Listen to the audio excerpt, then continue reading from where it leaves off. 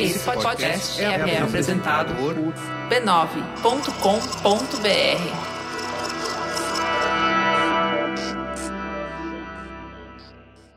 Em episódios anteriores... E a Super Interessante fez uma capa horrorosa. A ameaça dos videogames violentos. Isso foi em 99. Em Columbine, quando estavam tentando discutir a questão do armamento, eles, opa, não é arma, não, é o videogame, o Marilyn Manson. E eu lembro que Blood vendeu muito por conta da história da proibição. A revista era preta, a revista era toda preta, só tinha a mão manchada de sangue na capa. Quando a gente perdeu a batalha com o governo da autorregulamentação, a gente pediu como concessão mínima de que eles só autorizassem para quem conseguisse provar o direito ao uso do autor. E é isso que depois acabou também não sendo 100% cumprido à risca.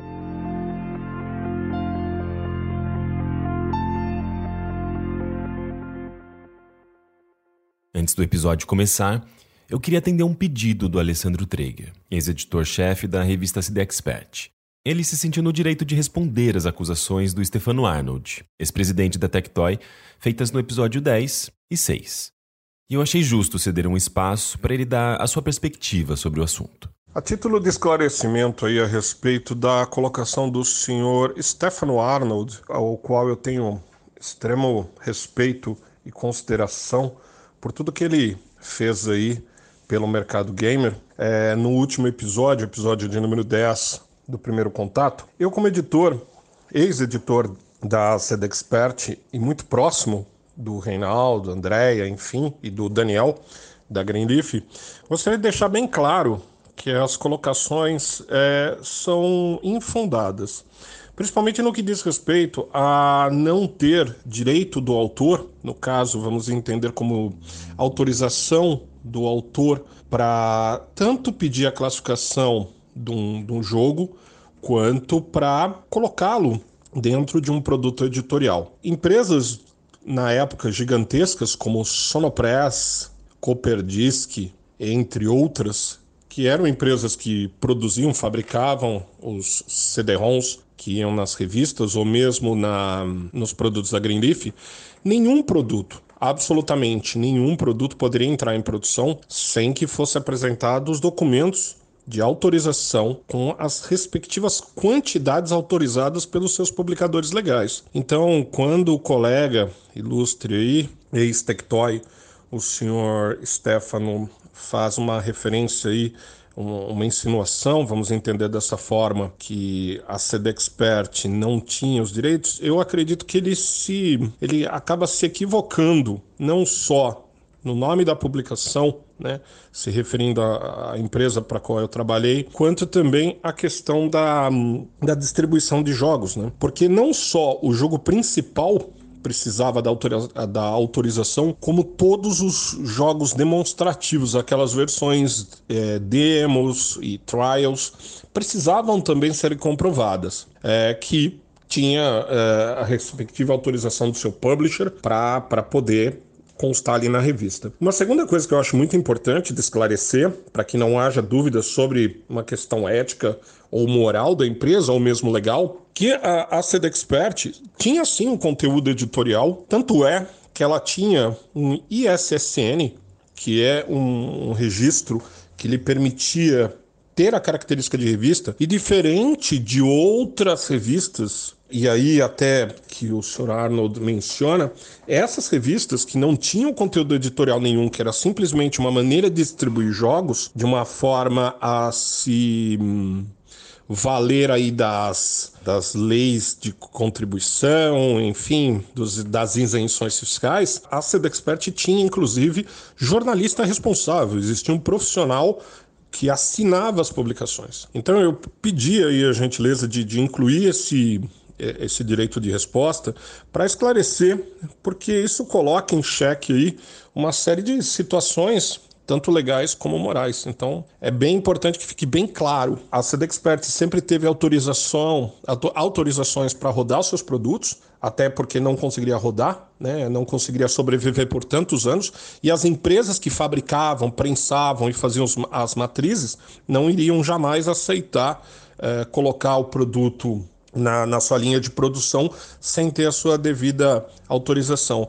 E uma das coisas que eu também acho importante pontuar nessa oportunidade é que nós contribuímos de forma muito expressiva junto à ABIS, que foi mencionada também no capítulo anterior, aí no episódio anterior, para que houvesse uma classificação, houvesse uma padronização dessa classificação. Como eu disse no episódio anterior, a gente chegou aí até Brasília para ajudar, porque as pessoas estavam acostumadas a criar situações de classificação para filmes, séries e nunca para games. E nunca houve nenhuma intenção ou nenhum pagamento por fora para acelerar o processo. A gente só buscou ali ajudar com a expertise que nós tínhamos na época para acelerar o processo, porque vimos ali uma possibilidade de atravancar todo o mercado. Então isso é muito importante. E lembrando que a CD Expert e a Greenleaf foram membros da ABIS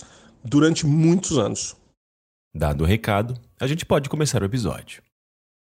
Para muita gente, a ideia de um Brasil capaz de produzir videogame surge ali na virada do milênio, quando títulos nacionais para PC, como Incidente em Varginha e Outlive, começam a ganhar cobertura não apenas da imprensa especializada daqui, mas também de revistas e sites estrangeiros.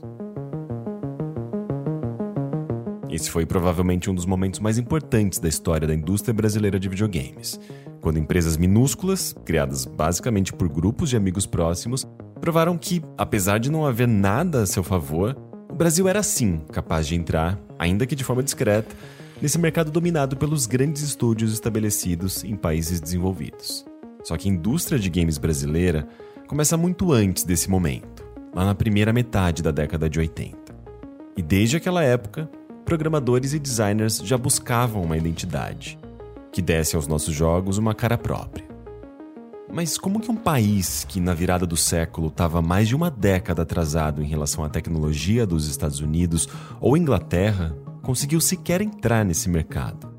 Como é que brasileiros conseguiram criar e vender jogos antes mesmo que houvesse informação profissional dentro dessa área?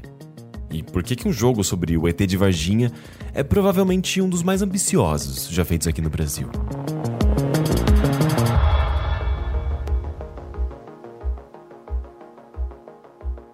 Eu sou Henrique Sampaio e essa é a história que você vai ouvir nesse episódio de Primeiro Contato.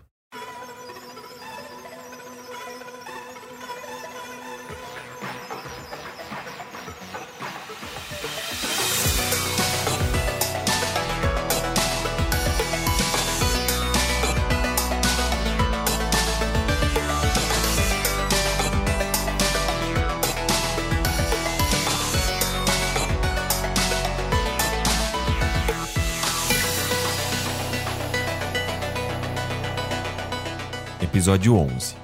Como reconhecer um pioneiro.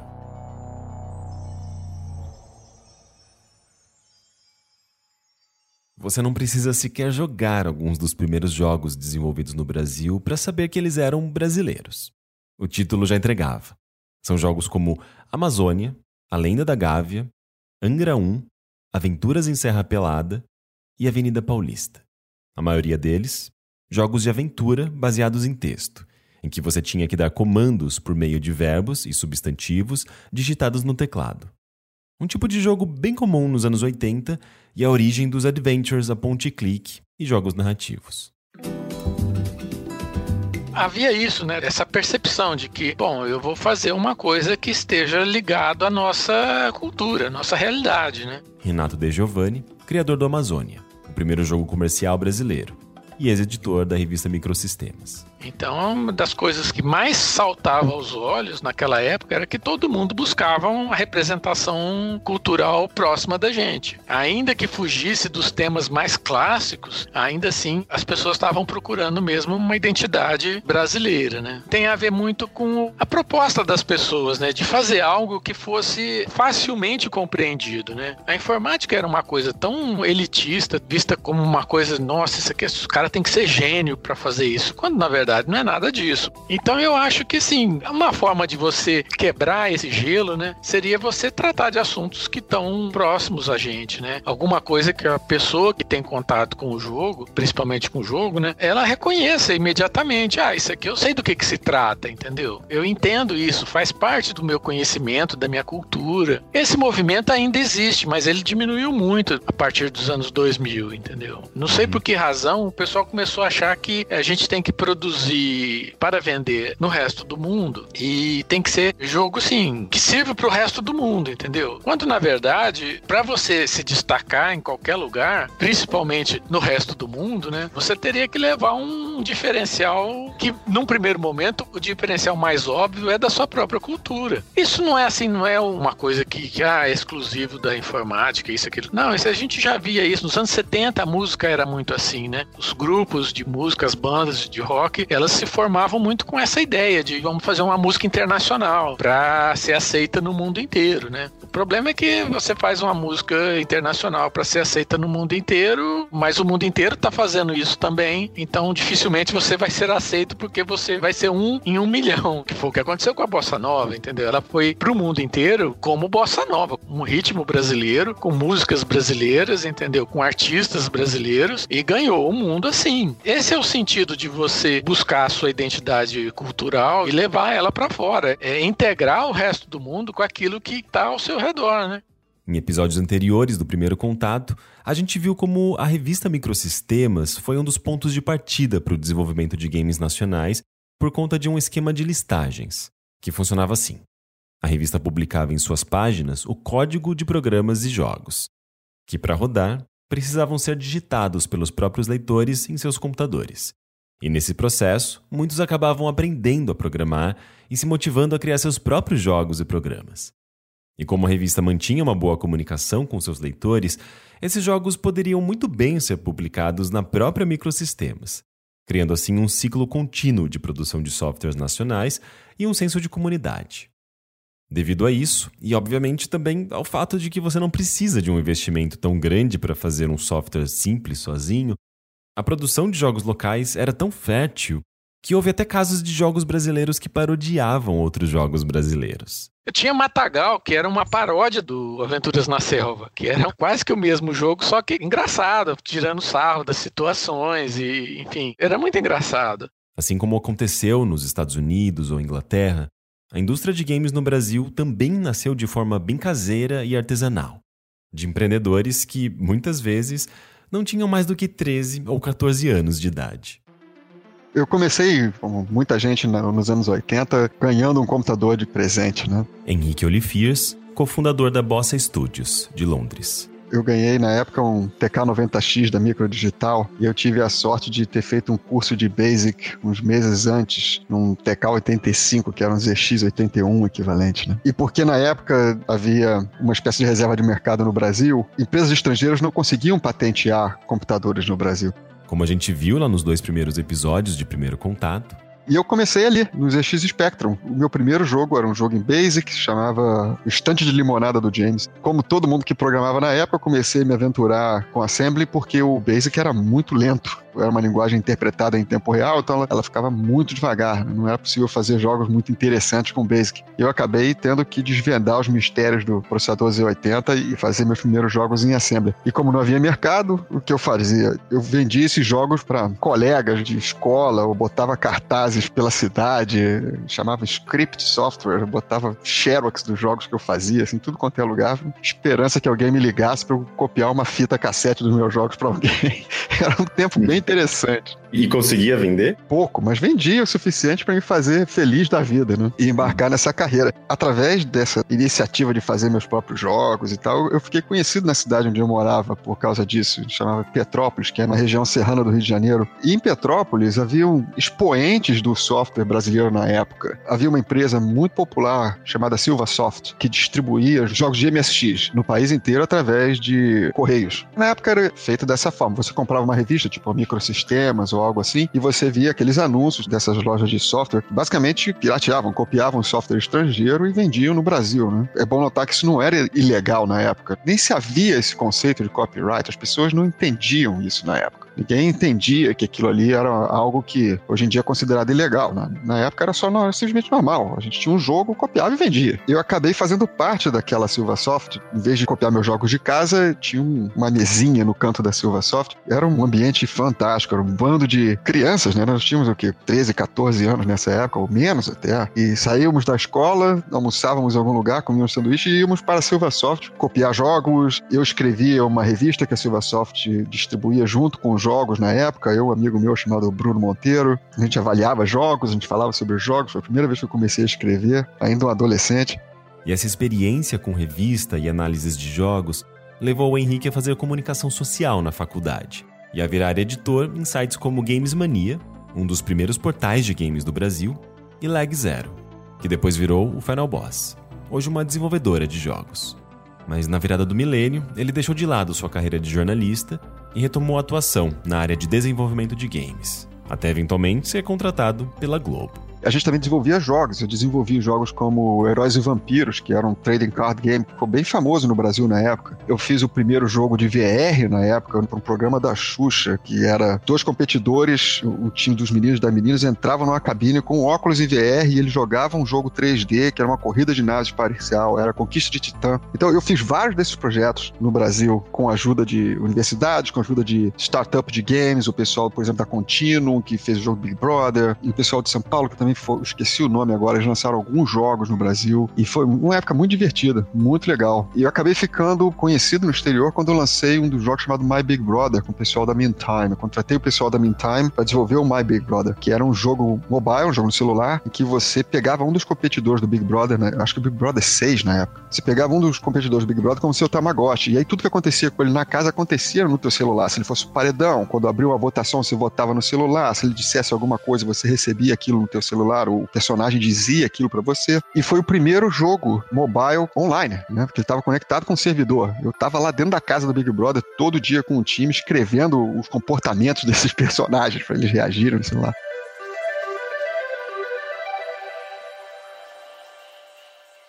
A gente, inclusive, discute muito isso hoje. Nós não temos um registro das produções. O primeiro registro foi feito em 2004, se não me engano, num livreto produzido pelo Senai. Senai ou Senac?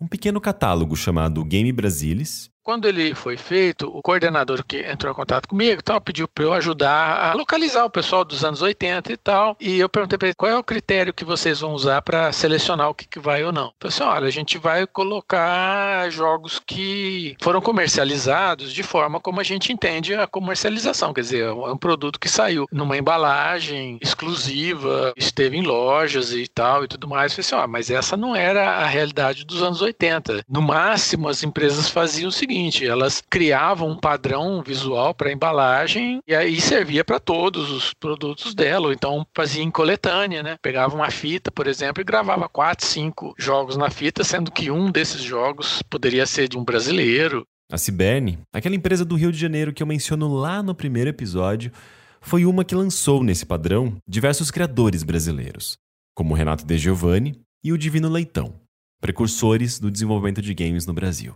Teve um chamado Conde de Monte Cristo, também dos anos 80, que foi um jogo razoavelmente grande. Teve bastante coisa interessante. Só que, como eu falei, nós tivemos, ao longo das 2 primeiras décadas, anos 80 e até a metade dos anos 90, 3 planos econômicos que ferraram com tudo. Então, muita gente desapareceu nesses planos. Ou porque faliu, ou porque deixou de ser interessante permanecer nessa linha, entendeu? Porque foram 3 planos, assim, bem violentos mesmo. Mais até do que esses que a gente está vendo agora. Muita gente mesmo largou mão. Falou assim, não, vou fazer outra coisa, arrumar um emprego, enfim. Porque cada vez que tinha um plano desses, a gente tinha que começar do zero, né? Preparar os jogos, começar a distribuir, vender para as lojas, vender ou então venda direta, final ao consumidor. E muita gente desiste, né?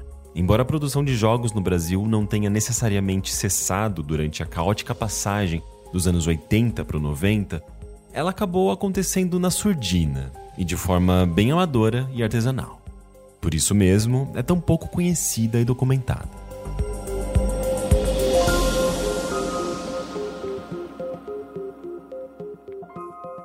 A gente só volta a ver mesmo uma retomada mais concreta da produção brasileira de jogos após o Plano Real, a partir de 1994. É nesse momento de retomada da estabilidade econômica e abertura de mercado que os PCs passam a ser adotados em massa, pela primeira vez, em lares brasileiros, a ponto de serem descritos por revistas e jornais como o novo membro da família. E com isso, como você já ouviu por aqui, nasce uma demanda por softwares que falavam português. Ironicamente, um dos primeiros jogos brasileiros a surgir nesse período era um jogo que ensinava inglês para as crianças. Era uma produtora que fazia softwares de farmácia, essas de contabilidade, né?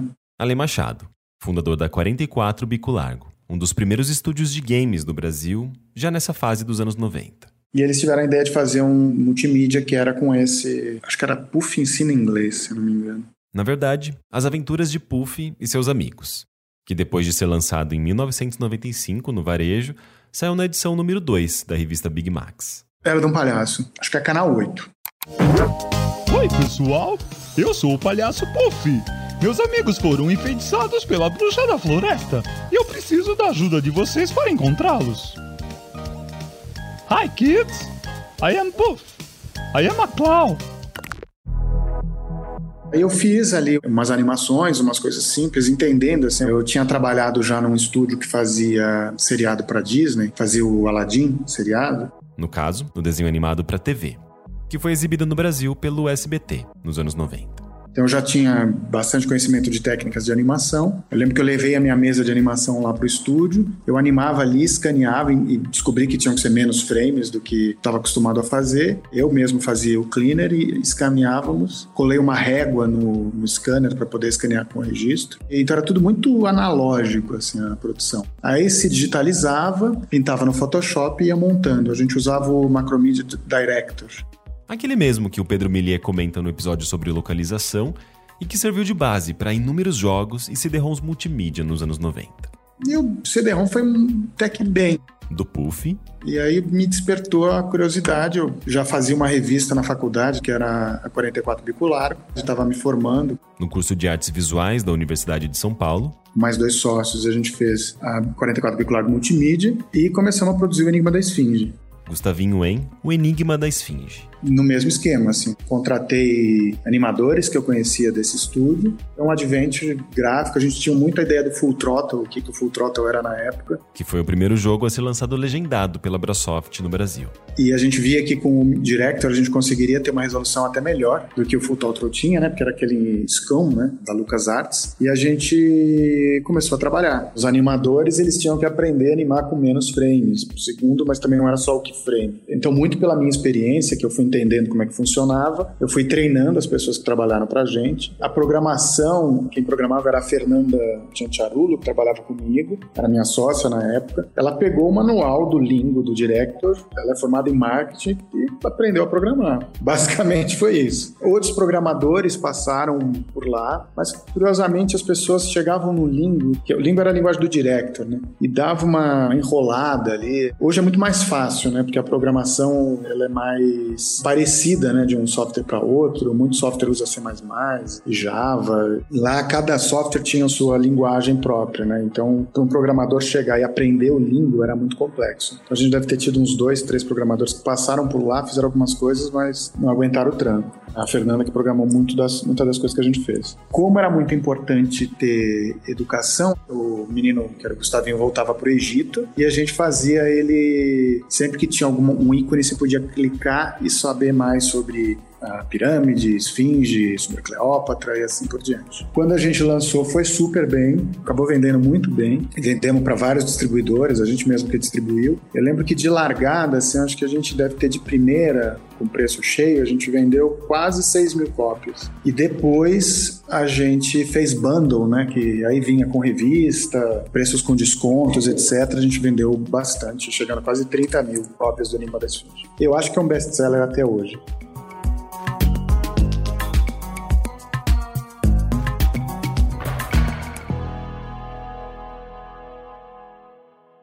Por que a gente tinha mais jogos infantis no Brasil, né, sendo desenvolvidos no Brasil, jogos infantis, educativos, do que jogos voltados mais ao entretenimento? O edutainment era uma obrigação do software infantil daquela época. época. O Enigma da Esfinge, ele não é um jogo edutainment, ele é um jogo de aventura, mas ele acabou precisando disso para a gente conseguir entrar nas lojas. A gente sentiu que só um jogo, era o primeiro jogo grande vendido em caixa naquela época, tá? Então, apesar de ter toda a história anterior dos jogos, o Renato Giovanni, nos anos 80, vendendo em fita cassete, mas depois de muito tempo, o Enigma da Esfinge foi o primeiro jogo brasileiro que estava numa loja. Então, para a gente conseguir convencer, primeiro os lojistas, depois os pais, a gente teve que disfarçar ele de edutainment, teve que colocar alguma cultura ali.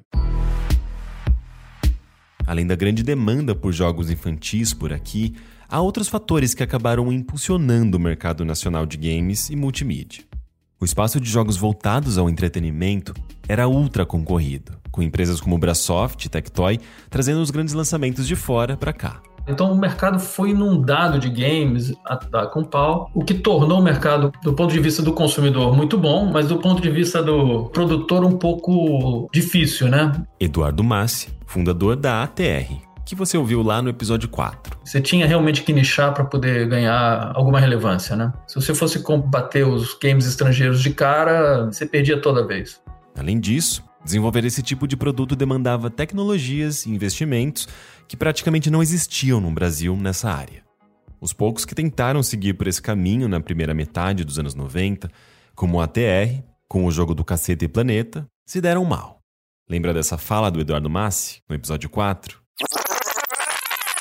A gente planejou o jogo para ter um certo viés, né, tecnológico. Um ano depois, obviamente, a gente chegou no que a gente queria, mas atrasado e cheio de bugs, porque a gente não tinha como testar em todos os equipamentos, né? O Brasil tinha sido inundado de fabricantes de Taiwan, de China, o diabo, e tinha, assim, por baixo, uns 50 modelos de kit multimídia circulando no mercado. A gente não tinha condição nenhuma de testar tudo aquilo. E placa de vídeo, então, era uma doideira, Trident, tinha de tudo. Computadores multimídia que rodavam, na época, 256 cores, logo no início, mas já tinha aqueles que rodavam com uma profundidade de bit, né? Ou quantidade de cores maiores, né? Então, ficou muito claro para nós que a gente tinha chegado no limite do gaming no Brasil. Então, jogos nacionais voltados ao entretenimento e a um público mais maduro estavam fora da nossa realidade. Já os jogos infantis, em geral, eram tecnicamente mais simples e se baseavam mais em ilustrações, animações, músicas e dublagem. Coisas que a gente sabia fazer muito bem, até pela forte produção infantil brasileira para TV. Ou seja, jogos infantis eram jogos mais focados em histórias, que se não fossem faladas em português, não faria muito sentido para o público-alvo, que eram crianças. E como jogos estrangeiros, sejam infantis ou não, só passaram a ser localizados com mais frequência na segunda metade dos anos 90, teve gente que viu ali uma oportunidade. Eu tive o privilégio de ser filho de um funcionário da IBM e não tinha computadores, tinha reserva de mercado, né? E eu fui apresentado a um computador de tela colorida numa feira, né? Esse é o Maurício Milani, fundador do estúdio de desenvolvimento Byte Brothers, que ficava localizado na Avenida Angélica, na cidade de São Paulo.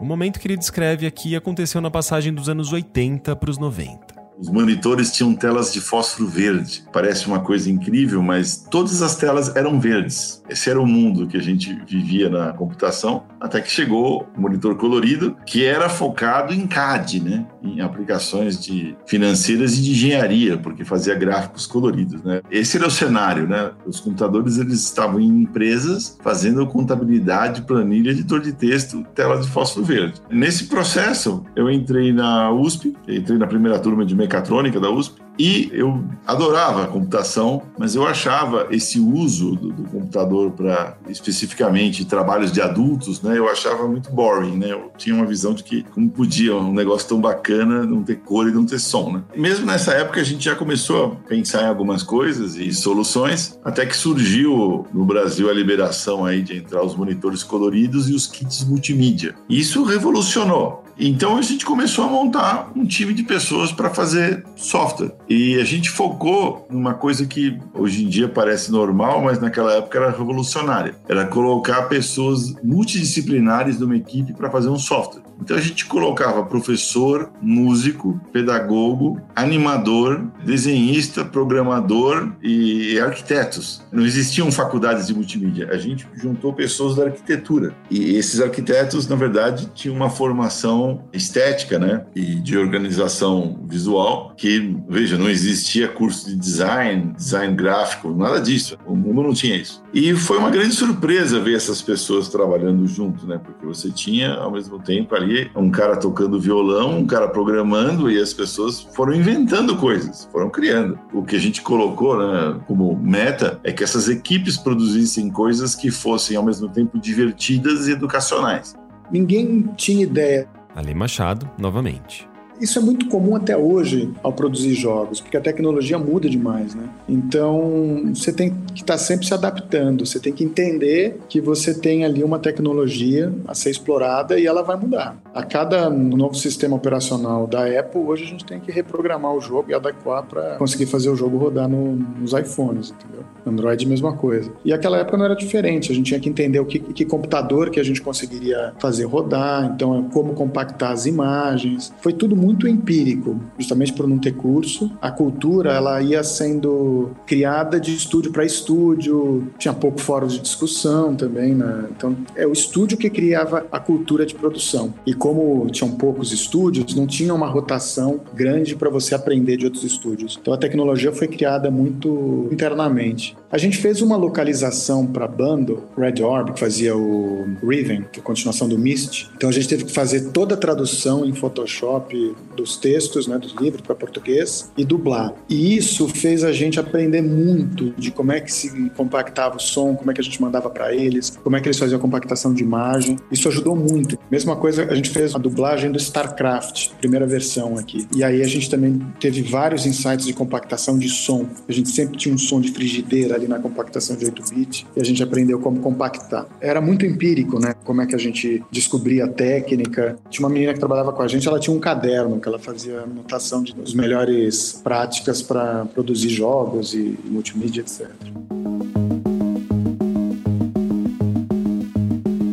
As experiências com crianças, elas eram fantásticas. De volta, Maurício Milani. Você colocava lá a primeira fase do jogo, vai. Jogos que a gente fez para pré-escola. O Iniciando era um jogo para pré-escola. Chama lá um monte de criança de 4 anos e senta na frente do computador. Olha, elas são tão sinceras que você sabe imediatamente o que deu certo e o que não deu certo. E a resposta deles ajudou a formar essas pessoas também. Eu lembro que a gente tinha um joguinho que tinha um xilofone digital. E tinha o xilofone normal e tinha um botão ovelha. O botão ovelha fazia o seguinte: no lugar de cada nota do xilofone, entrava uma ovelha. E você batia com a varinha que você toca o xilofone na cabeça da ovelha e ela fazia um bé com o som da nota correspondente. Aquilo foi um sucesso. As crianças queriam aprender música tocando ovelha. Elas não queriam tocar o xilofone nem o piano. Foi uma surpresa. Então a gente descobriu que tinha que bichificar. A gente descobriu essa palavra. Bichificar é colocar em bichos. Então, um monte de coisa que eram objetos tinha que virar bicho. Quando ficavam bichinhos, especialmente filhotes, as crianças adoravam. Então, foi uma série de linguagens que foram criadas. Por exemplo, grande dificuldade. Jogos para pré-escola, todos os programadores escreviam. Eles criavam um botão na tela e escreviam assim, jogar. As crianças de 4 anos não sabem ler. Você não pode escrever jogar. Então, como você faz uma interface para alguém de 4 anos? Isso teve que ser pensado, né? E aí foram surgindo, né? Algumas das ideias davam certo e outras não, e assim foi se construindo essa cultura de interface, né? Que a gente chamava. Porque se a criança de 4 anos não descobrisse sozinha, não funcionava o jogo, porque o pai dela não sabia mexer em computador. Olha que louco. A ideia, por exemplo, de colocar pessoas de 4 anos para testar softwares para crianças de 4 anos parecia uma loucura, né? O pessoal falava, mas como assim, né? Ninguém aceitava esse conceito, né? Os próprios funcionários na época, mas como assim? Vai trazer criança aqui? Nós vamos jogar um buffet infantil, um mexer de computador para as crianças. Viu o que elas fazem? Se elas levantarem do computador e forem descer no escorregador, perdeu. Temos que começar de novo.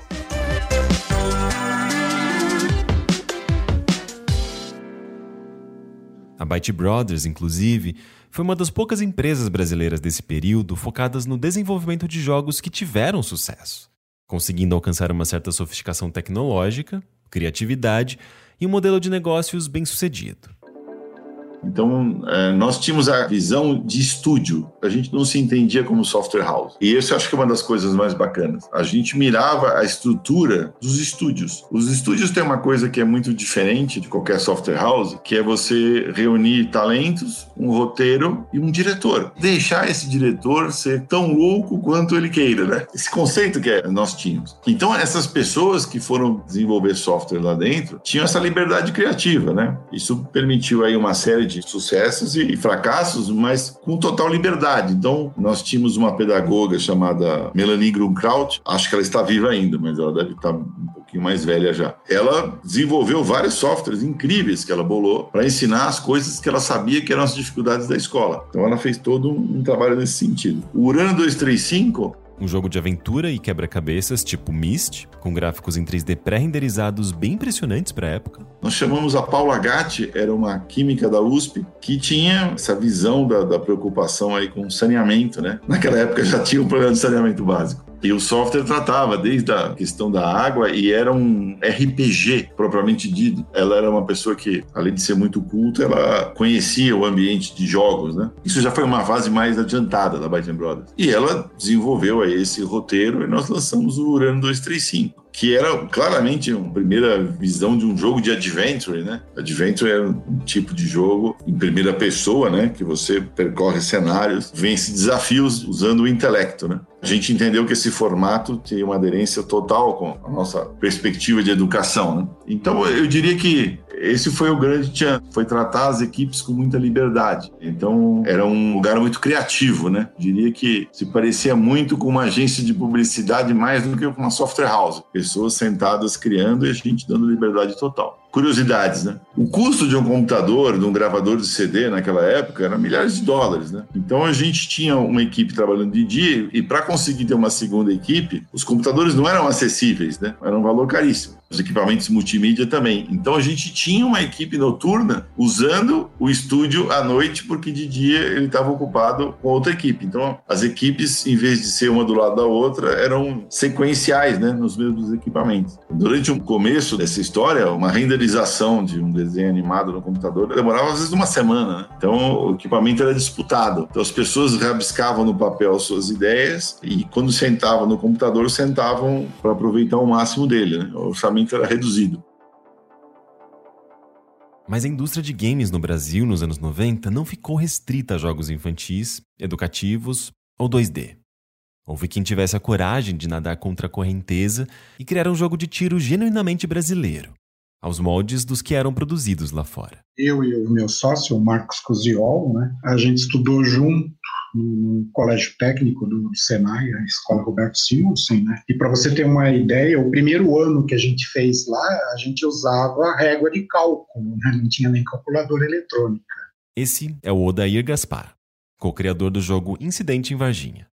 É coisa do século passado, né? Uns 35 anos para trás. Aí, na escola, né, começou a aparecer as primeiras calculadoras eletrônicas e logo depois apareceu algumas calculadoras eletrônicas programáveis. Eu comprei uma Texas T51-3, que ela tinha 21 passos de programação, né, e a gente adorava aquilo, né. E foi quando a gente fez o primeiro jogo, por assim dizer, com suporte eletrônico, né. A gente fez um jogo de batalha naval usando as calculadoras.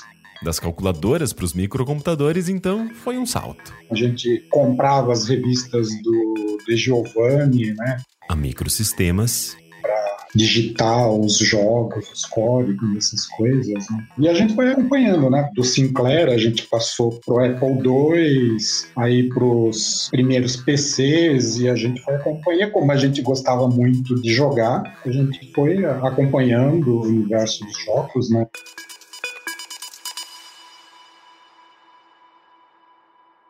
Em 1995, Odair e Marcos fundam a Percepton Software, na cidade de Santo André, em São Paulo. Inicialmente com a ideia de desenvolver sistemas industriais, mas depois de alguns projetos de tecnologia, decidiram fazer um jogo. A a gente curtia muito simuladores, né, de avião, submarino, carro. E aí o nosso primeiro pensamento foi: a gente vai fazer um simulador de avião. A gente pensou em fazer ele relativo à participação da FAB na Segunda Guerra Mundial. Ia ser o projeto Senta-Pua.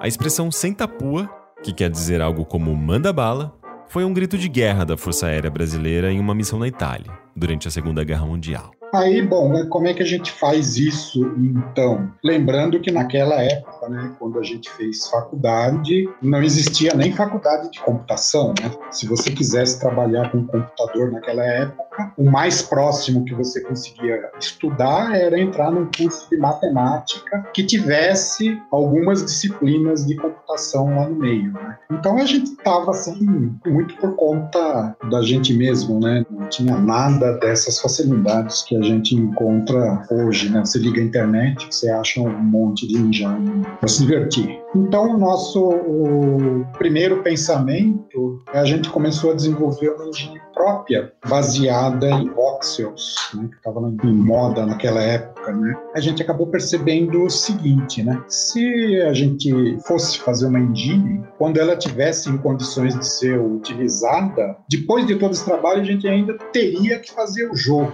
Ou seja, como a gente trabalhava só em 2, o tempo para fazer tudo isso era demais. E a gente começou a procurar se a gente conseguiria adquirir alguma engine já funcionando, né? Naquele tempo, o Unreal, por exemplo, era uma coisa que diziam, né, por aí na imprensa, você achava que custava de 1 a 3 milhões de dólares, né? Um negócio que estava completamente fora do nosso alcance. Até que a gente acabou achando uma engine alemã, a Knex Game Engine, que tinha um preço razoável. Nesse interim, em torno de 1996, a gente também começou a fazer algumas pesquisas, né, já que a gente ia investir bastante tempo e dinheiro nisso, a gente já tinha percebido isso. Então começamos a dar uma olhada nas notícias do mercado para ver o que seria razoável, né, de se fazer, o que a gente poderia esperar de volta. E a gente acabou descobrindo, né, na época, um jogo do estilo shooter, ele sozinho já vendia mais do que todas as outras gêneros juntos. Então, para a gente maximizar a nossa chance de sucesso, a gente fala, bom, então a gente passa o Senta-Pua para um segundo momento e vamos desenvolver um shooter. E aí a gente pensando, bom, mas o que vamos fazer, né? Que shooter será esse, né? Vai ser alguém caçando nazistas por aí, ia ser meio complicado bater de frente com o Doom, com o Castelo de Wolfenstein, o Jedi Knight, essas coisas, né? A gente precisava de alguma coisa que desviasse a gente um pouco dessa colisão aí com os grandes, né? E o que a gente acabou pensando, a gente foca no mercado nacional, né? A gente faz um jogo que seja todo em português, né? Porque muita gente tinha dificuldade de jogar, porque tinha dificuldades com o idioma inglês, né? Então eu falei, não, nós vamos fazer um jogo que seja em português e seja um jogo que quando você entra no jogo as pessoas possam reconhecer as coisas e falar, não, isso daqui é a Praça da Sé, eu já estive lá, e coisas desse tipo. Enquanto a gente estava pensando nisso, né? Aconteceu o caso lá em Varginha.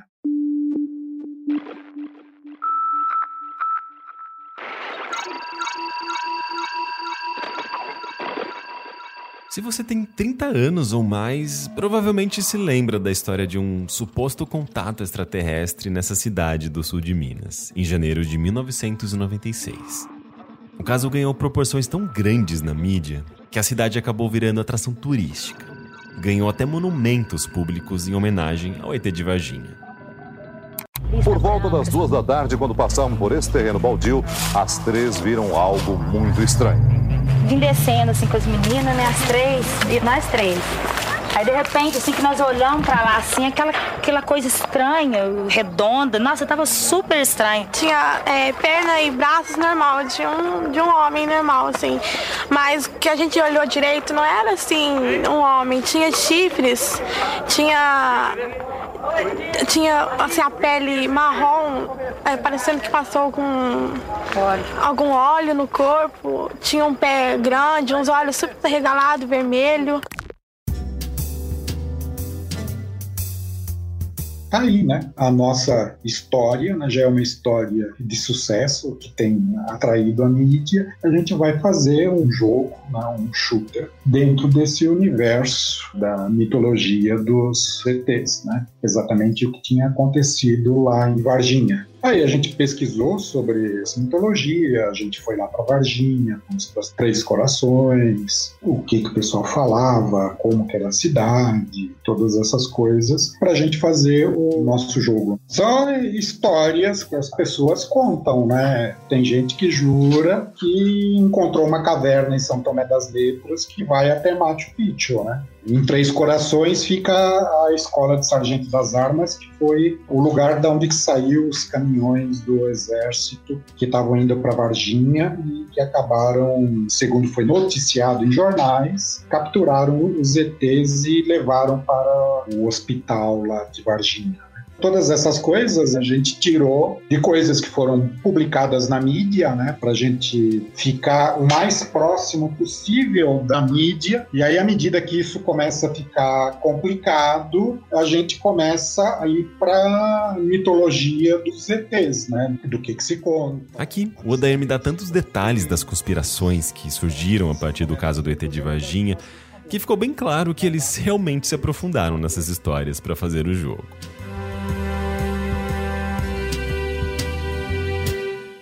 A gente estava desenvolvendo isso em 2, né? Então a coisa toda foi muito feita a 2 mãos mesmo, né? Todo o desenvolvimento foi feito assim. A única coisa que a gente fez fora no final foi a embalagem, as músicas e o manual. A gente redigiu e ele foi desenhado e colorizado e depois impresso. Algumas das fases do incidente Varginha são recriações bem fiéis de cenários reais do Brasil, como o Hospital Regional de Varginha, em Minas Gerais, a Baía de Guanabara, no Rio de Janeiro, e a Praça da Sé, no centro da cidade de São Paulo, cheia de gente e camelôs. O jogador ou jogadora tem que achar um ticket do metrô, daqueles com tarjinha escura no meio, e descer na estação até as plataformas, enquanto enfrenta agentes secretos misturados entre os passageiros. Como referência, a gente foi lá, fotografou, filmou, na medida do possível, né, dentro das capacidades que as engines tinham, o ambiente era o mais fiel possível, né? Inclusive, que lá dentro da Praça da Sé, dentro do metrô, tem aquele buraco grande que vaza todos os pisos da estação, né? No nosso jogo tem uma parede bem de frente com as escadas rolantes, que a gente teve que colocar aquela parede, porque quando você chegava naquela parte e podia ver todos os andares, todas as escadas, todas as colunas, o desempenho do jogo caía para 2, 3 FPS. Quadros por segundo. Aí não dava para jogar. Então aquelas paredes vieram e meio que a gente conseguiu fazer para ter alguma coisa ainda que as pessoas chamassem de Praça da Sé e que conseguisse funcionar. Não foi exatamente um exemplo de produção, né? Quando eu olho isso de hoje para o passado, muito amador, muito experimental, um monte de coisas da engine, a gente tinha que descobrir como que era, então a gente ficava fazendo experiências para ver o que acontecia.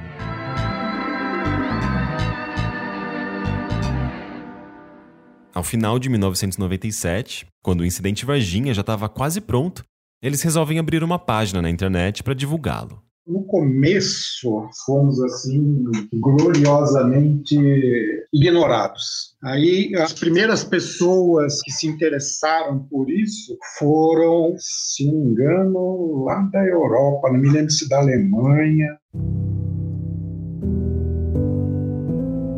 Nesse momento, durante a entrevista, o Odair se levanta e pega da estante atrás dele uma espécie de porta-retrato. Eu não tenho certeza, mas eu tenho aqui comigo que a primeira pessoa no Brasil que se interessou por isso foi o Theo Azevedo.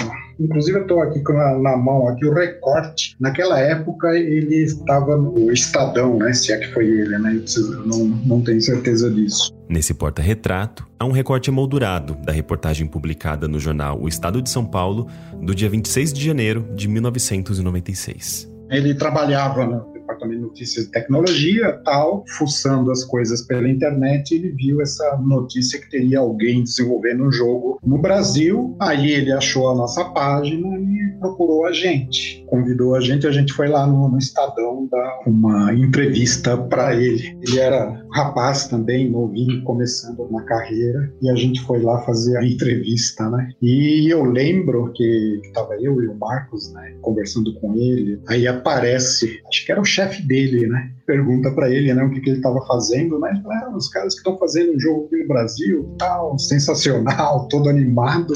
Aí o chefe dele fala, vem aqui comigo, né? Chama ele um pouquinho mais longe da gente, mas a gente escutou a conversa, né? O cara falou pra ele, se livra logo desses caras aí, isso nunca vai dar em nada, isso não é matéria. Isso é loucura. Mas ele voltou, né? Tratou a gente muito bem, ouviu a nossa história até o final. Eu não me lembro, mas eu acho que a gente deixou um CD de demonstração para ele. E a coisa ficou por isso mesmo, né? A gente até achava que não ia sair nada, né? Mas numa segunda-feira, no dia 24 de janeiro de 98, no dia 26, na verdade, saiu uma notícia no Estadão, Praça da Sé vira cenário de game em 3D, com uma fotografia de dentro da engine da Praça da Sé. E esse foi o nosso primeiro encontro com a imprensa. Na verdade, o Theo Azevedo, que inclusive participa aqui do Primeiro Contato, me disse que não foi o autor dessa matéria. Depois disso, eu pesquisei e acabei encontrando a reportagem no acervo do jornal. E o autor, na verdade, foi o jornalista Robinson Nelson dos Santos, que era editor-chefe do Caderno de Informática do Estadão, em 98. E a partir dessa divulgação da imprensa, que vocês ganharam, né, essa mídia espontânea, como que foi a partir disso? Mudou muito para vocês no desenvolvimento? Vocês tiveram injeção de investimento? Não. Muito pelo contrário. Houve interesse, sim, das pessoas que queriam o jogo para jogar. Então, a gente percebeu do público um interesse nisso, né? As pessoas queriam jogar. Entre 97 e 98, Odair e Marcos entram em contato com as distribuidoras brasileiras, incluindo a Brasoft, no intuito de firmar uma parceria de publicação. Porém, quando o jogo ficou pronto, no início do projeto, a gente pensou num modelo de negócio muito baseado, calcado, em como funcionava a indústria de videogames americana, né? Que é muito parecida com publicações, cinema e tal. Só que o que era uma publicadora no Brasil naquela época? Era uma empresa que, do meu ponto de vista, fazia o seguinte, o cara ficava olhando as notícias, aí as revistas, né? Naquela época tinha bastante revista especializada, né? Em games, tudo.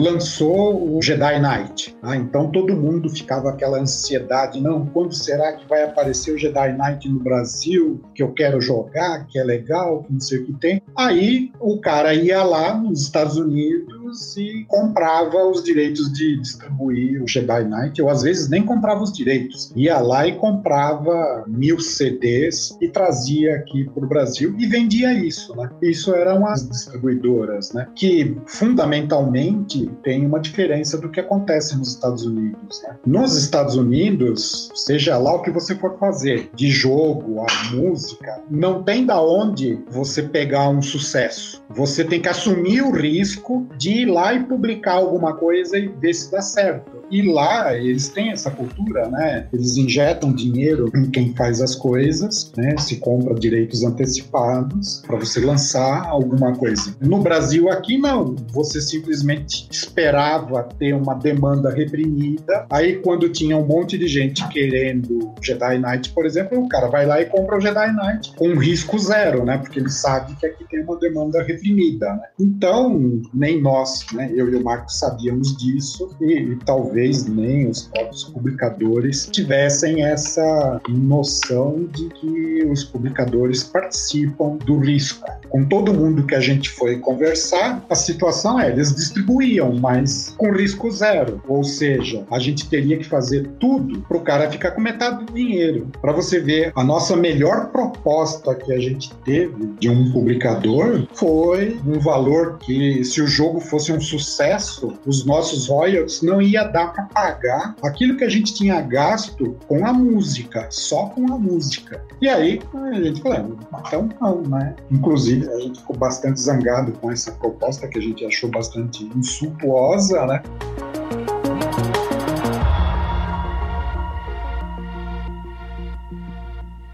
Só que com isso, o que aconteceu? Desde a época em que o jogo ficou pronto, e ele poderia ter sido lançado no Natal. De 1997...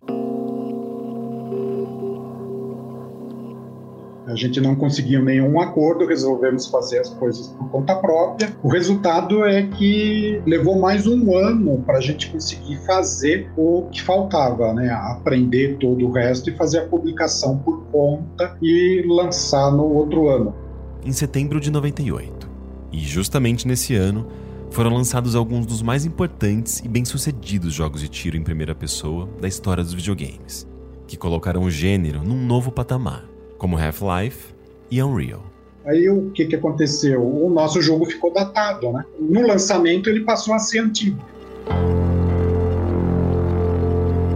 Mas mesmo assim a gente começou a vender ele pelo esforço próprio de nós e de uma distribuidora lá de São Bernardo do Campo, que ajudou bastante a gente. A distribuidora era a Companhia do Software, também conhecida como CIA do Software, que era mais focada em utilitários e programas para empresas. Só que daí, né, aqui como é Brasil, né, as leis de mercado aqui são meio complicadas. Então a gente vendia alguns jogos numa soft house, aparecia o vendedor dos publishers lá e falava, se você continuar vendendo essa coisa aí, eu tiro os meus jogos. Como é que o cara ia sustentar a loja dele com um jogo só? Então no eixo Rio-São Paulo, a gente acabou sendo muito prejudicado por esse tipo de concorrência. Aí o jogo acabou vendendo mais pro sul, pro interior. E aí até que um distribuidor, acho que ele era holandês, se não me engano, procurou a gente, ofereceu uma grana para ele pegar os direitos disso e distribuir lá fora, né? Aí ele começou a distribuir isso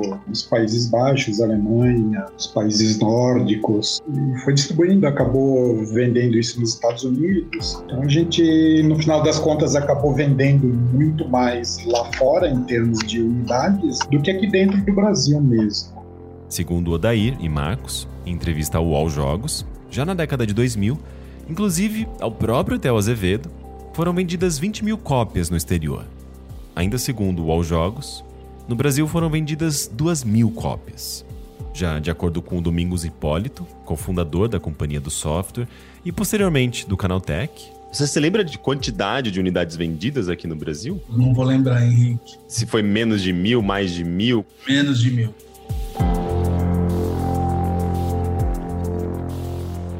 Foi bastante interessante que mudou a nossa vida, né? Completamente isso. Mesmo a gente não ficando rico com o incidente em Varginha, mudou completamente. Por exemplo, o incidente em Varginha levou a gente a ter um contato com a Intel. A Intel apoiou a Perceptum num programa que eles tinham lá. Eles forneciam processadores, placa de vídeo, assistência técnica. A gente acabou recebendo também um e-mail muito interessante do Comando Delta, que são as forças especiais do Exército lá nos Estados Unidos. E que, ironicamente, são os vilões em Incidente Varginha. A gente recebeu uma consulta deles que, quando eles viram, né, o que tinha no incidente em Varginha, que a gente tinha ambientes exteriores, veículos, todas essas coisas que, para aquele tempo, bastante realistas, né, eles ficaram interessados, entraram em contato com a gente para ver se a gente não fazia um jogo para eles usar em treinamento de operações especiais. Isso foi antes da Primeira Guerra do Iraque. era para fazer treinamento para operações na Primeira Guerra do Iraque. Mas aí aconteceu um probleminha, né? Eles descobriram que a gente era brasileiro. Eles entraram em contato achando que vocês eram americanos? E como que vocês responderam? Disse sim, obviamente, né? Foi uma oportunidade de ganhar dinheiro, né? Você imagina, trabalhar com um ramo que dá mais dinheiro no mundo, né? Trabalhar para militar americano, topamos qualquer coisa, né? Existe essa questão do ser brasileiro aí, tem um problema que, para eles lá, né? Como é que a gente ia participar de um programa secreto do exército americano, sendo que a gente não está sujeito às leis deles? Aqui eu poderia chegar para a empresa, eu estou preparando um jogo aqui que vai ser da invasão do Iraque, né? Como? E os caras vão fazer o quê? O máximo que poderiam fazer é não me pagar, mas você sendo cidadão americano e lá nos Estados Unidos, isso é alta traição, né? Você pega perpétua por causa disso. Então existe uma questão de segredo militar aí, por conta disso, o projeto não andou com a gente. Eles acabaram procurando caminhos próprios lá.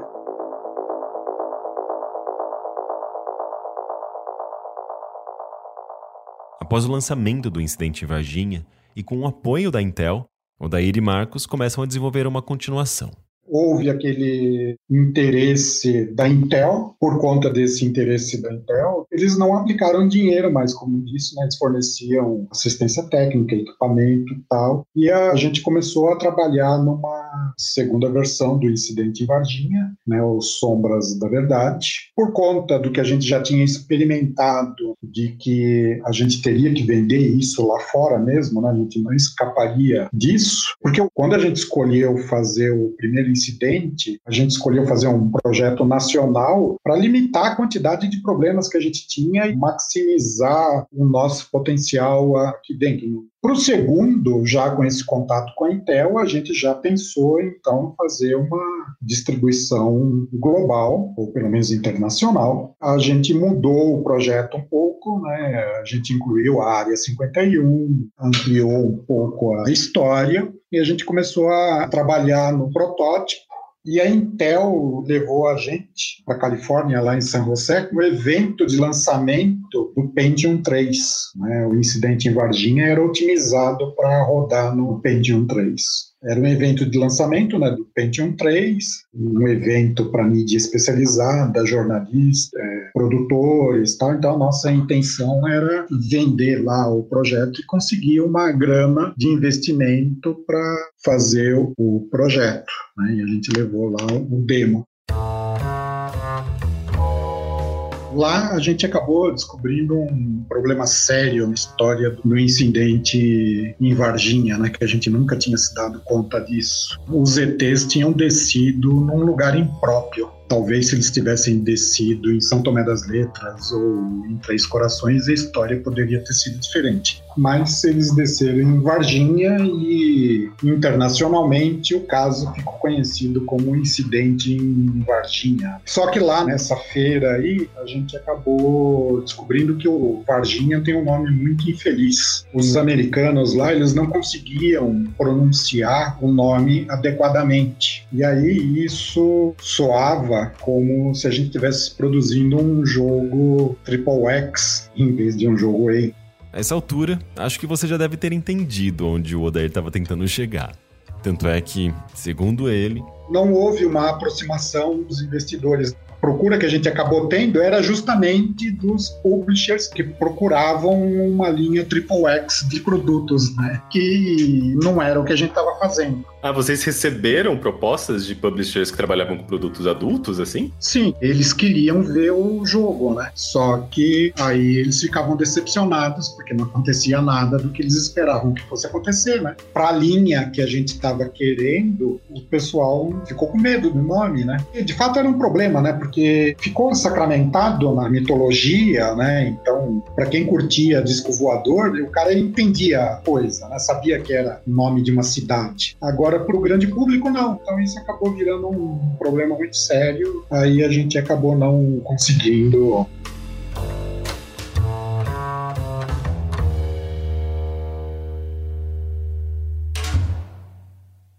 Só que dessa vez a gente já tinha investido muito dinheiro em tudo, e foi um momento muito difícil para Percepton, né? Porque acabou o dinheiro, né? Sem verba para dar continuidade ao incidente Varginha 2, Odair e Marcos decidem puxar a tomada e interromper o desenvolvimento do jogo. O máximo que se pode ver desse projeto, que nunca foi concluído, são algumas imagens em baixa definição da demo, que a dupla levou para esse evento da Intel em 99, com gráficos até que bem impressionantes para a época. Mas nem tudo parecia perdido. Com o primeiro incidente, a apresentação lá do incidente 2 na Intel, a gente acabou fazendo contato com uma empresa, um publisher pequeno europeu, a Inca Gold, que inclusive publicou até algumas coisas aqui no Brasil, que ele tinha uma ideia interessante para a época. Na época não se falava em jogos pequenos, né, jogos indies, né, era tudo AAA. Na época um AAA custava coisa de tipo $100 mil, né, um jogo de indie hoje. Mas a ideia dele, um de 100 mil a gente não faz, mas a gente pode fazer 3 de 30. 3 jogos menores, se arrisca menos, não vai dar um dinheiro tão grande quanto dá um AAA, mas a longo prazo, isso é um modelo de negócio mais sustentável. E aí a gente topou. Pela primeira vez a gente vai ter um publisher de verdade. A gente começou a desenvolver alguns jogos para eles, né? A gente começou a trabalhar no scooter, né? no Micro Scooter Challenge, e depois num jogo de vôlei. O Scooter chegou a ser publicado. As vendas do Scooter foram muito boas. Ele está entre os 5 mais na categoria Pocket Price na Alemanha. Mas a parceria acabou dando totalmente errado. Existe até suíço vigarista.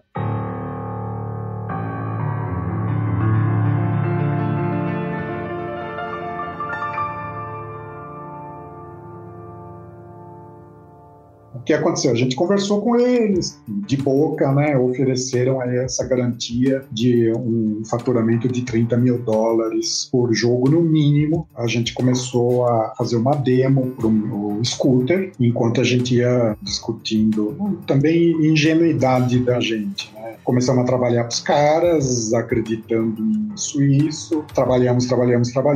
Quando o jogo estava pronto, né? Eles falaram, não, manda o jogo para cá, né? Eu falei, não, manda o contrato para cá primeiro. E fica nessa de manda o contrato, manda o jogo, manda o contrato. Aí eles falaram, se a gente não puder mostrar o jogo pro investidor aqui, pro cara que vai financiar tudo isso, esquece a conversa, né? Como nesse meio tempo a gente já tinha feito mais um jogo sem ganhar nada, né? Aí preparamos um programa de instalação, né? Que aí tinha uma primeira tela, né? Era versão para demonstração, proibida a venda e a divulgação. Você e sua família serão amaldiçoados por 1000 gerações. Todos aqueles dizeres jurídicos, né? Isso a gente fez e colocamos em inglês e em português. E mandamos lá pros caras, né? Passam 1 mês, 2 meses, 3 meses e nem notícia nenhuma deles, né? Aí o Marcos tinha pego um serviço de consultoria e acabou por conta disso viajando para a Alemanha, né? E aí, nas horas de folga, ele foi dar uma fuçada lá nas lojas, lá ver que tipo de jogo que os alemães compravam, né? O Scooter não deu certo, né? Aí ele acha lá, quando a gente acabou descobrindo que o Scooter estava lá para vender, e não só estava para vender, como era um dos 5 mais vendidos na Alemanha. Ele, inclusive, comprou um e trouxe para o Brasil. Aí a primeira coisa que a gente fez, né, foi, putz, como é que hackearam o nosso jogo? Como é que tiraram aquela tela negra de proibida a distribuição e divulgação? A gente põe o CD no computador para ver que hackearam nada. Venderam com aquela tela do mesmo jeito.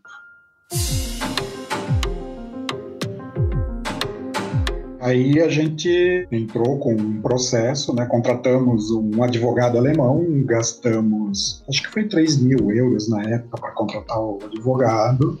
Tem os ritos deles lá, né? Então tentou primeiro um acordo amigável, não conseguiu nada, tudo, até que ele entrou com uma ação mesmo, né? Contra a distribuidora, contra a Inca Gold. E, para surpresa nossa, o juiz determinou determinou que para o processo ir para frente, nós, a Perceptum, a gente tinha que fazer um depósito de 30 mil euros para garantir a honra da Inca Gold, porque, obviamente, não era possível que os brasileiros tivessem feito um jogo e que os suíços estivessem roubando a gente. Certamente isso era o contrário. Então o juiz determinou que a gente fizesse esse depósito de garantia para o processo ir adiante. Só que quando isso aconteceu, a gente estava quebrado, a gente não tinha mais condições, né? E aí ficou por isso mesmo, né? O processo acabou parando por aí.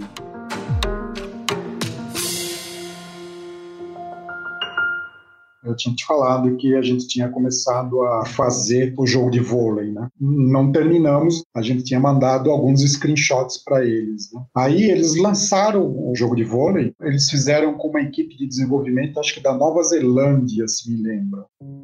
Mas acho que o jogo era tão bom, que na caixinha que eles lançaram o jogo, os screenshots que eles estavam usando eram os screenshots do nosso jogo, não do deles. Pra você ver como que vigarista tem em todo lugar do mundo.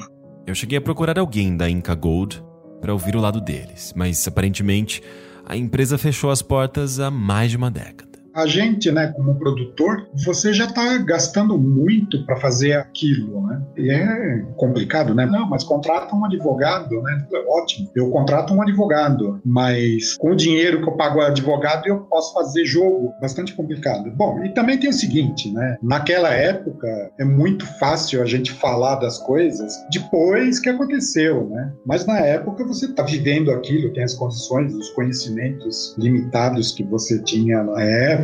É claro que se eu soubesse tudo que sei hoje, eu teria feito tudo direito, né? Mas faz parte da história, né?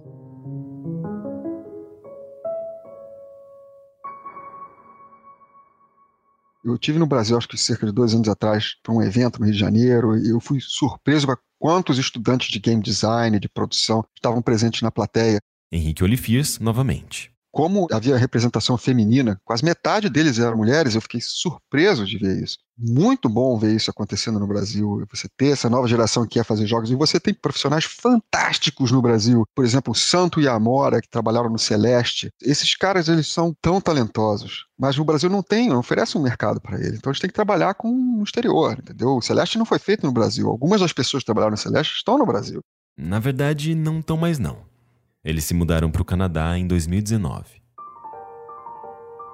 E mesmo os pequenos estúdios que estão começando a nascer no Brasil, eles não se comparam com a quantidade de estúdio. A Inglaterra é um país que é 1/3 da população brasileira, tem mais de 4.000 estúdios de games no país. Não é nem uma questão de 1 ou 2 escalas de grandeza, são 3 escalas de grandeza. Se você quiser tocar a sua carreira como um produtor ou como um empresário, começou com um estúdio com 100 pessoas trabalhando, criando jogos, no Brasil não é possível hoje. Você não tem os contatos com a indústria, você não tem acesso às pessoas-chave para fazer com que o seu negócio ande para frente. Você não tem acesso a capital de forma matura como você tem por aqui. É tanta coisa contra você que é melhor você pensar se é isso mesmo que você deve fazer, né? Que você vai estar lutando em 2 fronts. Você vai estar lutando no front de criatividade, você vai estar competindo com os melhores do mundo, vai estar fazendo jogos que tem que ser tão bons quanto aqueles, e você vai estar competindo, tentando fazer o seu negócio sair do chão, porque no Brasil não tem infraestrutura para manter o negócio. O Venture Capital não entende jogos, não está maturo o suficiente, o talento está todo espalhado pelo país, não tem um núcleo de talento. Então é difícil. E foi com essa realização que eu decidi deixar o país e trabalhar na Inglaterra. Hoje, o Brasil possui alguns jogos que tiveram tanto sucesso comercial pelo mundo quanto boas avaliações da crítica internacional, como Horizon Chase, do estúdio gaúcho Aquiles, e Dandara, dos mineiros da Long Hat House, eleito um dos 10 melhores jogos de 2018 pela revista Time. Os indicadores atuais, eles são encorajadores. Os exemplos que você citou são jogos fantásticos, mas a questão agora é o volume. Se você comparar a produção brasileira com a produção mundial, o Brasil não está numa posição que deveria representar a população ou o desenvolvimento cultural do país, ou etc. A representação brasileira é muito pequena ainda, não é o suficiente. Mandurinha só não faz verão, é o que eu estou tentando dizer de uma forma indireta. Como eu falei, eu começo a ver no Brasil a formação de talento de jogos. E isso é muito, muito, muito encorajador. O maior problema da questão é o problema de infraestrutura institucional do Brasil, em que dificulta muito o trânsito desse talento numa esfera mundial. Se você sentar com qualquer desenvolvedor pequeno aqui na Inglaterra e perguntar, você tem contato com a Sony no PlayStation, você tem contato com a Microsoft no Xbox, você tem contato no Steam, na Epic, Humble Bundle, seja lá o que for, todos eles vão ter um contato. Você sentar com um desenvolvedor brasileiro, talvez eles tenham contato através de um terceiro, salvo exceções, claro. Isso coloca o Brasil numa situação de competitividade muito negativa. E para que o Brasil se estabeleça como uma força criativa na área de games, ele vai precisar elevar o output, vai precisar elevar a capacidade de execução, além desses exemplos, que são exemplos fantásticos, mas são exemplos esporádicos ainda. E a única forma de fazer isso é entender, eu não sei nem se isso ajuda ou se piora, mas a história do jeitinho brasileiro é super complicado, porque a gente tenta fazer as coisas funcionarem a despeito do país e da estrutura que a gente tem. Isso é uma peculiaridade cultural que joga contra a evolução, a maturação do Brasil. Você vê que isso acontece também no cinema. Os filmes brasileiros de renome, Central do Brasil, Tropa de Elite, são filmes que falam de realidades brasileiras, Cidade de Deus. Esses são filmes que tiveram ressonância mundial, falam do Brasil. Mas esses filmes foram possíveis através de incentivos fiscais, é o mesmo grupo que faz a maioria desses filmes, um pool de talento pequeno. Quando você começa a ver todas as dificuldades que o brasileiro tem de se movimentar ao redor do mundo, porque o país está isolado da Europa e da América do Norte por distância geográfica, quando o brasileiro tem dificuldade de conseguir receber fundos estrangeiros, eu vi situações recentes em que um estúdio brasileiro recebeu um aporte da Epic para botar o jogo na plataforma e o banco pegou 30% da operação. Isso é impensável em qualquer outro país do mundo. O governo ou o banco pegar 30% de uma receita que veio do exterior para dentro do Brasil para fomentar a produção de jogo brasileiro, os caras tiram 1/3 e desaparecem com o dinheiro. E aí o brasileiro inventa formas de bypassar isso. Eu tenho um amigo que mora nos Estados Unidos, ele pega o dinheiro, traz para cá. O que ele deveria estar fazendo, na verdade, é se revoltar contra a classe política que permite que isso aconteça, né? Eu sei que é muito fácil falar, mas explicar para eles o que eles estão fazendo está impedindo que o Brasil cresça e que essas indústrias se estabeleçam, assim como impede que a indústria do cinema se estabeleça, assim como impede que várias outras indústrias criativas se estabeleçam, porque tudo que você quer comprar custa o dobro do preço. Todo o dinheiro que você recebe, 30% desaparece. O custo de criar uma empresa no Brasil e manter um funcionário é gigantesco. Mas se você faz as contas, você não consegue competir nem com o americano, nem com o inglês. Quem dirá com alguém que está no leste europeu, que é tão barato quanto o brasileiro em termos de mão de obra, mas que não tem essas dificuldades todas que o Brasil tem. Então, é encorajador ver o talento vindo, é encorajador ver essas pessoas conseguindo sair desse ciclo que acomete o Brasil há muitas décadas, em todos os sentidos, não só geração cultural, mas enquanto isso não for resolvido, eu não vejo uma saída. Eu acho que as pessoas têm que parar e pensar e confrontar essa realidade, para ver se algo muda, porque se continuar do jeito que está, vai continuar do jeito que é. Você vai ter umas exceções, nunca vai ser a regra. Eu perguntei pro Henrique como era para ele desenvolver jogos lá na Inglaterra. Primeiro, você tem um ecossistema, você tem acesso a tudo. Segundo, o governo não entra na sua frente. Ele está aqui para te ajudar, não está aqui para te puxar para trás. Dou um exemplo típico. Quando eu montei a minha empresa aqui, a primeira conta que eu recebi de imposto, etc., foi 0. Meu primeiro ano eu não tive que pagar imposto. No segundo ano eu paguei 25% de imposto. No terceiro ano eu paguei 50%. Nos primeiros 4 anos eu tomei desconto em imposto para que eu tivesse espaço de respirar, de construir minha empresa, etc. Você monta uma empresa no Brasil, no dia seguinte tem um fiscal batendo na sua porta. Se nem começou a operar ainda, você vai ter que pagar. Esse tipo de coisa afeta a criatividade das pessoas. O tempo que você gasta lidando com burocracia é o tempo que você não está lidando com a criatividade, construindo algo de valor, entendeu? Isso, se acumulado ao longo dos anos, da sua carreira, chega um momento que você desiste. Também tem sempre alguma coisa acontecendo, uma intriga, um negócio. Parece que você está inserido numa novela mexicana, né? Uma novela das 8 ou algo assim. Eu realmente admiro muito quem consegue fazer algo funcionar na área de games no Brasil, porque realmente é um esforço hercúleo. A gente acabou fechando. Odair Gaspar, novamente, da Percepto, co-criador do Incidente Varginha. Eu comecei a dar aula, o Marcos começou a dar consultoria lá para o próprio Itaú Cultural, os caminhos se separaram um pouco.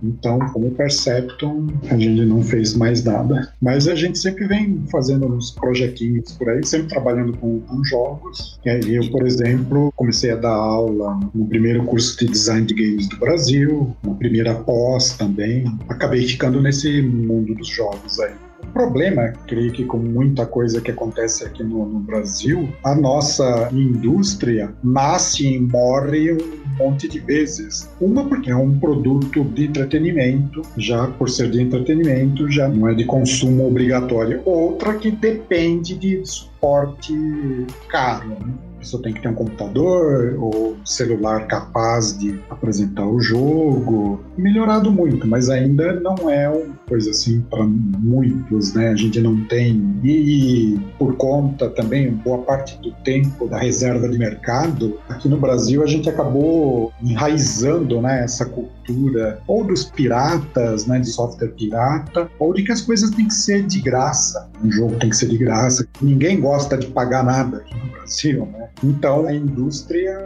sofre bastante com isso, né? O software, a ideia criativa, poderia estar muito mais avançada se a gente não tivesse tido esses obstáculos, né? Como continua tendo, né? Equipamento aqui no Brasil custa muito caro. O preço das coisas aqui é muito absurdo. Também tem coisas de que o nosso governo, por exemplo, né, você vê notícia no jornal, a indústria de games fatura mais do que Hollywood. Ótimo, legal, mas é aqui que isso acontece? Não, né? Não é. Então eles veem esses números e acham que todo mundo que desenvolve game aqui no Brasil é milionário, tá nadando em dinheiro, então a gente tem todas as dificuldades do mundo, tudo muito complicado aqui no Brasil, né? Fazer desenvolvimento no Brasil, de qualquer coisa. Vivemos num país que não acredita na ciência, não acredita na pesquisa, né? Então, quem é que financiaria esse tipo de coisa?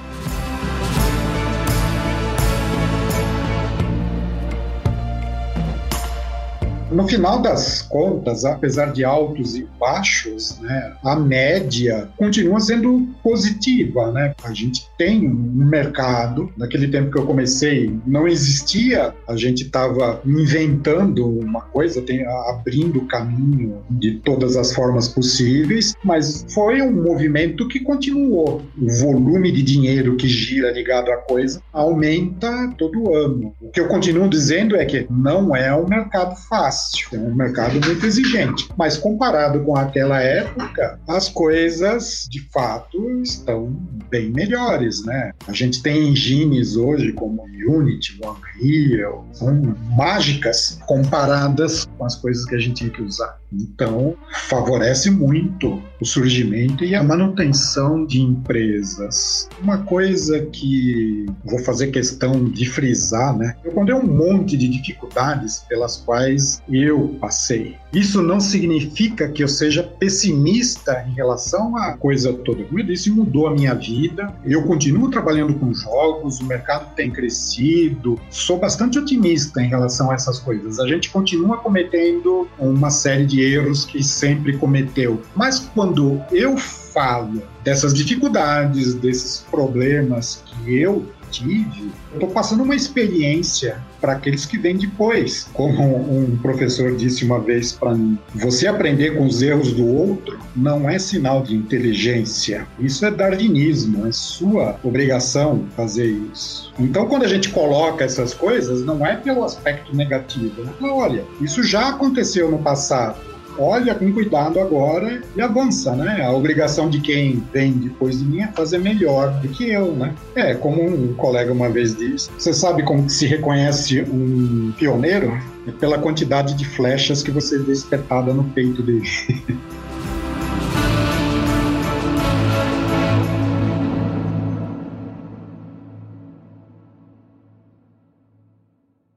No próximo episódio... A gente trouxe a Electronic Arts para o Brasil, fez ela crescer. Um dia ela falou, bom, agora o mercado ficou grande, muito obrigado por ter criado um mercado para mim, vou abrir uma filial aí e toco sozinho. Você teve a crise em 99, por exemplo, né? Foi uma crise avassaladora, que é até difícil da gente comparar com os dias de hoje, né? O plano real, ele se esgota enquanto plano de estabilização, porque a grande estratégia foi um atrelamento da moeda brasileira ao dólar. E, com isso, nós temos um efeito de sobrevalorização da moeda brasileira que atinge diretamente a indústria nacional. E eu me lembro, eu tinha um caminhão inteiro de videogames sendo entregues no depósito das lojas americanas. E o cara não parou, a gente não quer mais, a gente está devolvendo esse caminhão, não precisa e tal. Eu falei, meu Deus, como é que eu vou fazer com isso? Alguém da nossa equipe conseguiu comprar na feira, num camelô, uma cópia do CD antes dele sair nas lojas, cara. Até levou na Brasoft pra mostrar. Comprei isso daqui na rua, cara. Foi o surgimento da internet como ferramenta de distribuição de conteúdo. O modelo era gratuito. Foi um período que o conteúdo não tinha valor, né? Ele era disponibilizado gratuitamente. Todos os nossos softwares estavam para download em todos os lugares.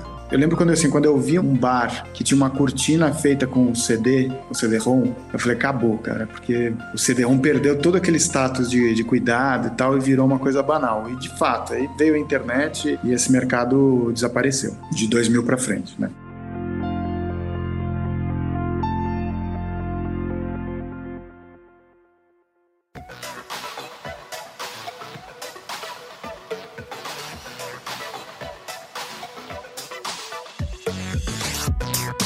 Primeiro Contato é uma produção B9 em parceria com o Overloader.